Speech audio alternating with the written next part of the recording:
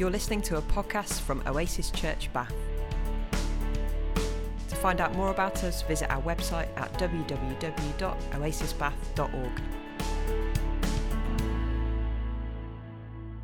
So we've been doing this Life Together series, and so this topic. So we're thinking today about toxic relationships, which is part of this bigger series that we're doing about life together, which is really about that, how we live life together and what are some of the complexities, the issues, the things that come up when we do that. So to begin my talk today, I'm going to take you back to my Year 10 science class. I think it was Year 10. Now, science, I'll be honest, has never been my thing, and so most of the time I didn't pay much attention and wasn't really very interested. However, on one particular day, my interest was 100% there, as we were told that this was the day we were going to do an experiment that would cause a small explosion. So exploding stuff as part of the school day seemed pretty great, and I couldn't believe that that's what we were actually doing. So for once, I was all in. The experiment we were doing involved placing a tiny amount of potassium in water, which of course causes a reaction. Anybody else remember doing that at school? Yeah, quite a common one, isn't it? But as you can imagine, it was even in those days, it was highly controlled. There were lots of sort of safety equipment and very clear instructions and steps. And when we were ready and had followed all the instructions, the teacher came round to place this tiny amount of potassium on a sort of metal palette knife that we could then sort of fling into the water from a distance. So I followed the steps precisely, and I was profoundly disappointed when the very tiny amount of potassium caused a pretty pathetic reaction in the water. I was promised an explosion, and I wanted an explosion. So I can't remember the exact details, but I do remember the teacher getting called out of the room for a few minutes, during which time I noticed that they'd left a sizable chunk of potassium on the side. You can see where this is going. Not really thinking things through, which was a common theme for me as a 15-year-old, and egged on by lots of my mates, I grabbed the metal knife, picked up the entire lump, and flung it into a container of water from a short distance. There was indeed an explosion that was perhaps a little larger than the one I'd imagined. So the container containing the water shattered. There was this girl in my class that started crying, and the teacher came back in pretty quickly, and I was in detention, I think, for about a month. It was awesome. But what happens when potassium and water mix is this, chemical reaction, isn't it?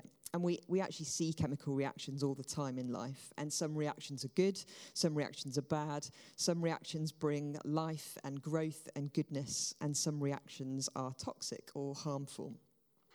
So in science, the term synergy or synergism is a term used to describe two elements coming together that causes a reaction greater than that of either element on its own. I might read that again. So synergy is when two elements come together that causes a reaction greater than that of either element on its own. So it's kind of an explosion. So one of my favourite words, my favourite Greek words in the New Testament is a word called synagogue. So the New Testament was originally written in Koine Greek, and this is the language of the New Testament was written in. So I studied it a little bit when I did a master's in theology, which was great. And as part of that, I came across lots of different words, which meant lots of different things that opened up my understanding of some Bible passages that particularly that I was able to sort of look at and study. And this was sort of a theme. This was one that came across that I just really enjoyed looking at. So this word synagogue, which looks like that in Greek, that's actually where we get this word synergy from. So it's used 18 times in the New Testament, and it's always used to describe God kind of working together with people, or people working together sort of with God's help. So it's a kind of reaction that happens when people come together. So to give you a few examples of where you might find it. So that famous verse in Romans 8:28, which says, "We know that in all things God works for the good of those who love him and who have been called according to his purpose." So the word for works in that verse is synagogue. It's also used in the passage in the book of James. There's a big long section in the book of James that talks about faith and deeds working together. It's also used in 1 Corinthians to describe us as God's co-laborers or fellow workers. Again, that's a word that you might have heard before, that sort of co-laborers or fellow workers with God. And what happens when we work together with God and others who love God? Well, I think there's a reaction, isn't there? The kingdom of God comes, lives are changed, good fruit is produced, and there's a reaction that I think is a good reaction. Working with God and with others is built into the very fabric of our being. It's part of God's plan for the world and his plan for our lives. I think we were made to be in synergy with others and with God to cause a reaction greater than that if we were on our own. But what happens when that synergy or that reaction is harmful? When some chemicals mix, it can be dangerous, it can be damaging and toxic. And I think that's sometimes the case with relationships too. Some combinations of people just don't seem to work, or they can cause harm either to those in that relationship or to those immediately around it.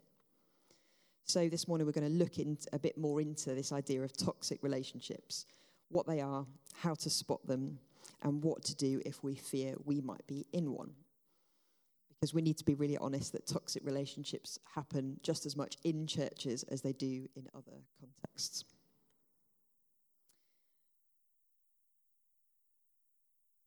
Okay, so what are toxic relationships? So we've got a kind of working definition there. A toxic relationship is a relationship that causes persistent damage or harm to those within or connected to that relationship. So that's sort of my definition, just based on a few things I've read and things I've, picked up elsewhere. But toxic relationships are quite a buzzword, isn't it? It's like, I don't know, you hear it in a few places. And so I think it's probably important to go, okay, what do we mean by that? Where does that come from? So Dr. Lillian Glass, who is a USA-based psychology expert, says that she created the term. And she first used it in her 1995 book, Toxic People. So she describes characteristics of a toxic relationship as one that is consistently unpleasant, draining for the people in it to the point where negative moments outweigh the positive ones. And she says that toxic relationships are mentally, emotionally, and possibly even physically damaging to one or both participants. But I would also argue that I think they can be damaging to those around the relationship too. And again, I think it's important to say actually toxic relationships don't just have to be romantic relationships. And sometimes when you see things in the media or on social media, it talks really about toxic relationships, the context for those being romantic relationships. But I think I've seen it in all different types of relationships, whether that's friendships or working relationships or family relationships too. But I think also it's important to understand that just because something goes wrong in a relationship or a relationship causes harm, it doesn't mean that it's toxic. And actually healthy relationships can still cause harm sometimes, can't they? Friends fall out, couples argue, colleagues have disagreements or frustrations with one another.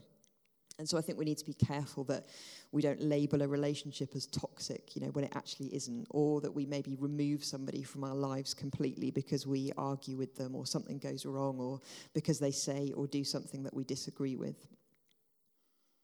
You can perhaps see how it might be easy for me to label someone who challenges me or calls me out in a loving way as toxic because I don't want to hear what they have to say.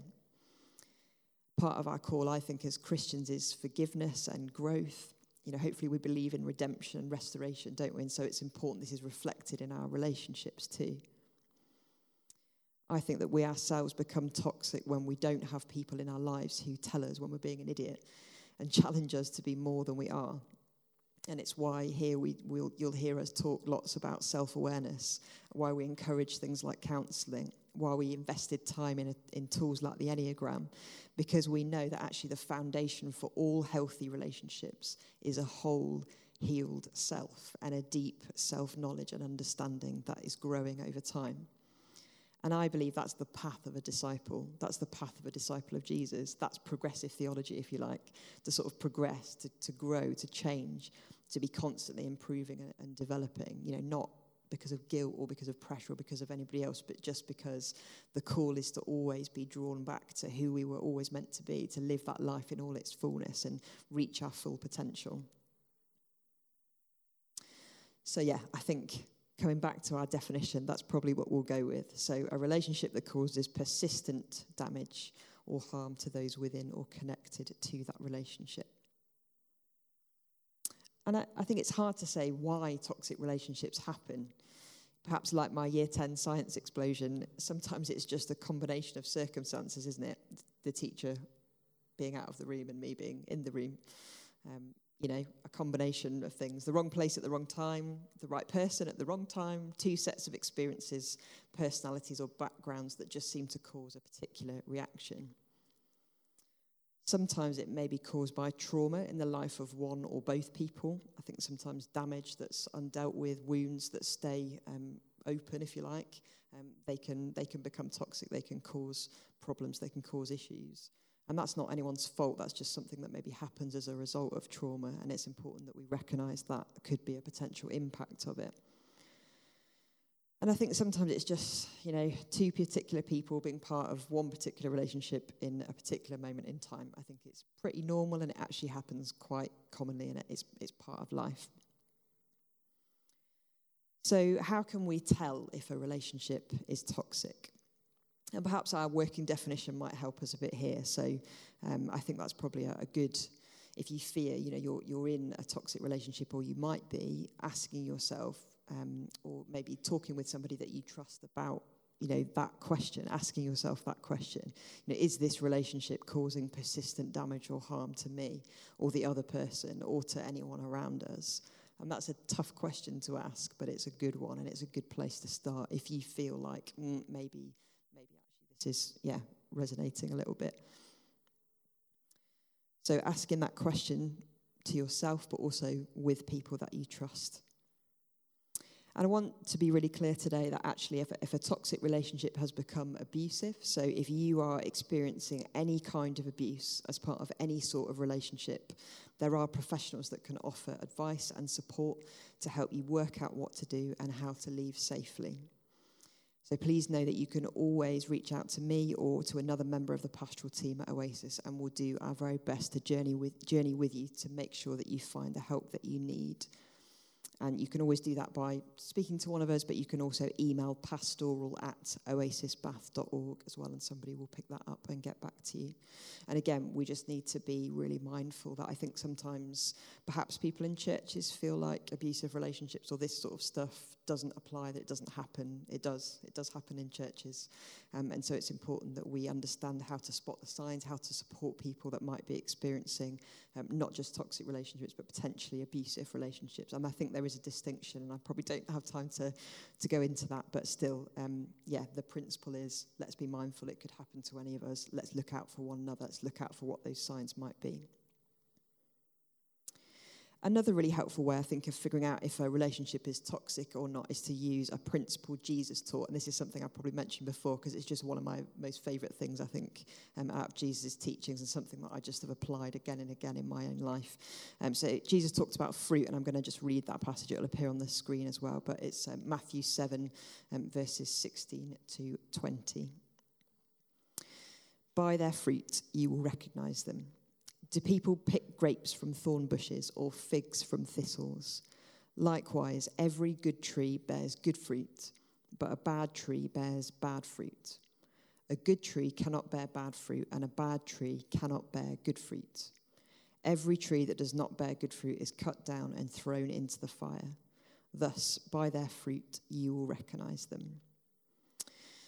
So I think the principle here is by something's fruit, by what it produces, we can recognize what it is. So what do we mean by fruit? Because it's quite a vague concept, isn't it? We're also helped by another passage in Galatians 5 that talks about the fruits of the Spirit. And again, that might be something that you're familiar with. So it lists the fruit of the Spirit as being love, joy, peace, patience, kindness, goodness, faithfulness, gentleness, and self-control. And obviously, it isn't as easy or as straightforward, perhaps, as we'd like it to be. But I do think that asking ourselves what a relationship is producing helps us make a decision about whether it's causing a good reaction or a bad reaction. Is it healthy or unhealthy? Is it toxic or not? So does a relationship produce those fruits in you? On the whole, does it make you loving, joyful, peaceful, patient, kind, good, faithful, gentle, and self-controlled? And again, on the whole, I'm not talking about all, we all at times feel none of those things in relationships, which is fine. But I think generally speaking, you can kind of look at it as a whole, can't you? So as a whole, if that one relationship makes you hateful, sad, troubled, impatient, unkind, faithless, impulsive, or reckless, is it healthy? Could it be toxic?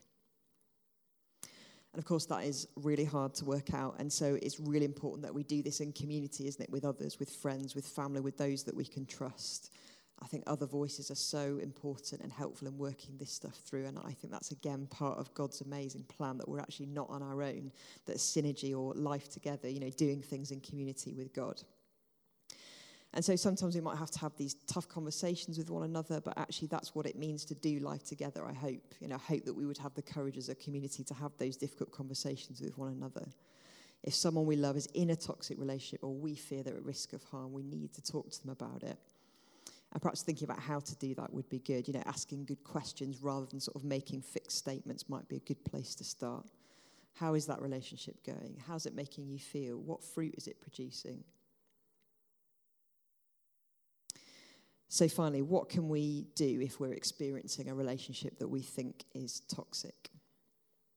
So the obvious answer is that we can end that relationship, can't we? It's perhaps something that we don't say enough as Christians, and we were talking about this in a church join group meeting actually recently. But actually sometimes the best thing for two people is that a relationship ends. Sometimes things are only for a time or a season, and not every relationship will last forever, and that's actually okay. Endings are not failure. Sometimes they're a great success. And I think this is definitely something I've had to learn in my life. So as an Enneagram type 1, for those who know what that means, loyalty and integrity are really, really important values to me.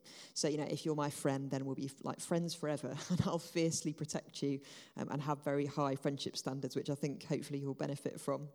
But the problem with that is that I can struggle sometimes to accept when perhaps something isn't working or when something can't be reformed or fixed. So letting go and walking away for me are hard things to do, especially when it comes to people. So I had a friendship that I walked away from last year, actually, because in my view, I think it had become slightly toxic. And this person was someone that I still love and love dearly. It was a friend that I made as a teenager when I think I was a very different person in a very different place. And for both of us, I think the friendship at points had been amazing and really helpful, but recently it had become actually quite damaging and really draining to me, and I think probably to this person too. And making the decision to walk away from it was incredibly hard and painful, but ultimately quite liberating, and I know, looking back, that it was the right choice. So I think we need to talk more about how it's okay to end relationships sometimes and give each other permission to do that. This passage is from Acts 15:36-41, and it's about Paul and Barnabas, the two amazingly significant leaders of the early church. Sometime later, Paul said to Barnabas, "Let us go back and visit the believers in all the towns where we preach the word of the Lord and see how they are doing." Barnabas wanted to take John, also called Mark, with them, but Paul did not think it wise to take him because he had deserted them in Pamphylia and had not continued with them in the work. They had such a sharp disagreement that they parted company. Barnabas took Mark and sailed for Cyprus, but Paul chose Silas and left, commended by the believers to the grace of the Lord. He went through Syria and somewhere else, strengthening the churches. So I think verse 39 is pretty striking, isn't it? They had such a sharp disagreement that they parted company. Now, I'm definitely not saying that Paul and Barnabas had a toxic relationship, but my point is that they parted company. They both went their separate ways. They both went on to do amazing things, which were blessed by God, commended by the believers, whatever the phrase was. But actually, they did that separately. So there was a time and a season where it was right for them to be together and where it was right for them to leave and go their separate ways. I think it's definitely okay for relationships to end. One thing it's really important to do, I think, if you feel that you are in a toxic relationship, is to examine the reasons why that relationship may have become toxic. So again, it might be that you need some help to do that, so maybe from friends, but sometimes I think also someone that's completely outside of the situation, somebody like a counsellor or a therapist, can be really useful for this kind of thing. Because I think sometimes it might be possible to change the reason or the circumstance that perhaps has led to that toxicity. I think a sudden awareness of something, a change in job, routine or life choices, an easing of some difficult situation that's causing stress. I think all of those things could actually drastically change a relationship and maybe even lead it back to a place of health. Just as some toxic reactions can be calmed or neutralized or minimized by the addition of another element or the taking away of something, actually sometimes change or adding something, I think that can help, that can perhaps lead something back to a place of health, and it's worth considering. But what about toxic relationships where we can't walk away and we can't change the reason for the toxicity or the circumstances that cause it? Maybe a work colleague that you can't get away from, or family where maybe it just isn't as simple as ending the relationship. How can we protect ourselves and others? Well, I think for me it's all about setting really healthy and clear boundaries. So setting boundaries and having limits can often feel difficult, can't it, or even harsh actually. But ultimately, I think they're what protect us and others from harm. A boundary can be a guide, a protector. It can also be an aid. It's something that draws a line and says, this is what I can do and this is what I can't do. I love this little micropoem from David Gate. I don't set boundaries to make seeing you difficult, but to make knowing you possible. Just read that again. I don't set boundaries to make seeing you difficult, but to make knowing you possible. I think there's a lot of wisdom in there. Sometimes setting a boundary can be the most loving thing that you can do for someone. Ask any parent why they set certain boundaries for their children, why they say no sometimes. As an adult setting boundaries with other adults, that can be the very thing that saves that relationship or leaves it in a place of health or encourages someone to seek independence. So I've got some clear boundaries in my personal and my professional life, which some of you know about. I'm not contactable on a Saturday most of the time. I have a work phone and a personal phone. There are some things I wouldn't share on social media. There are some people I wouldn't spend time with alone. And these are some of the things that help me to stay healthy and to love others well.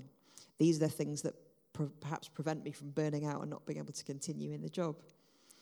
And sometimes they might come across as a bit cold or uncaring, but actually they are the most loving thing that I can do to myself and to you. They keep me and they keep others safe. And you will need to decide in all relationships what boundaries you need to put in place to keep yourself and others safe, particularly in relationships that are difficult or toxic. And that's, of course, a long process of trial and error and something that we will work out, hopefully, together.